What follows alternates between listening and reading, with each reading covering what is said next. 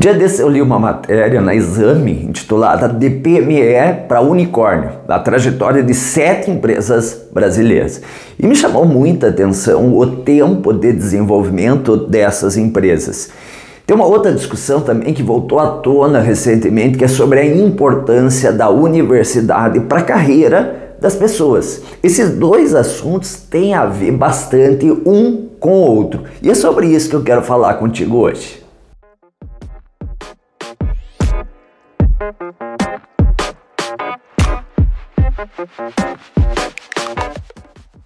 Essa matéria do Exame citava, entre outras, as seguintes 4 empresas. Quinto Andar, que é uma startup do ramo de aluguel de imóveis, que você deve conhecer. A Hotmart, que é uma startup mineira, que hoje é uma das 50 maiores empresas de educação online do mundo.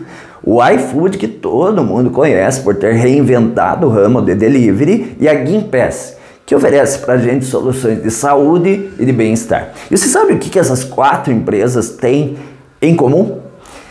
Todas elas, as 4 empresas que eu citei, têm pelo menos 10 anos de fundação. É isso mesmo. O Quinto Andar foi fundado em 2013, quando o André Penha foi contra os seus professores norte-americanos que afirmavam que ele devia focar em apenas uma parte da jornada de locação de um imóvel. O Penha fez o contrário, ele acreditava que podia cuidar de toda a jornada, desde a seleção do imóvel até o contrato. E tem provado que isso dá certo.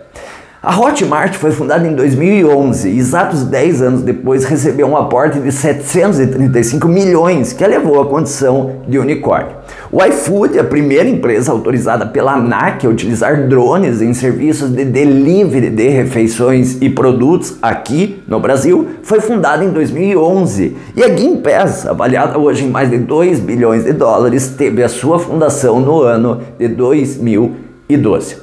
Eu gosto muito da teoria do Daniel Levitin, que é o idealizador da regra das 10 mil horas. Segundo ele, o indivíduo, para ser destaque mundial no que faz, precisa ter acumulado 10 mil horas de dedicação com foco total. Considerando o exemplo das 4 empresas que eu citei, dá para inferir que essa regra vale também para as empresas.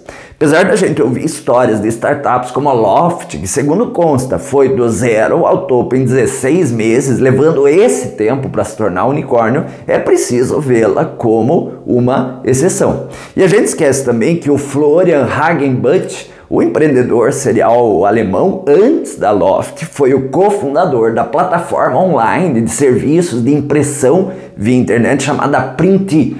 E adivinha quanto tempo faz que existe a Printi? Acertou, mais de 10 anos. Ela foi fundada em 2011. Ou seja, não existe atalho para o sucesso. Quando eu ouço a galera falando que não vale a pena fazer uma universidade, dá vontade de perguntar assim pro cara, mas e aí? O que você pretende fazer já que você quer abrir mão de uma formação acadêmica?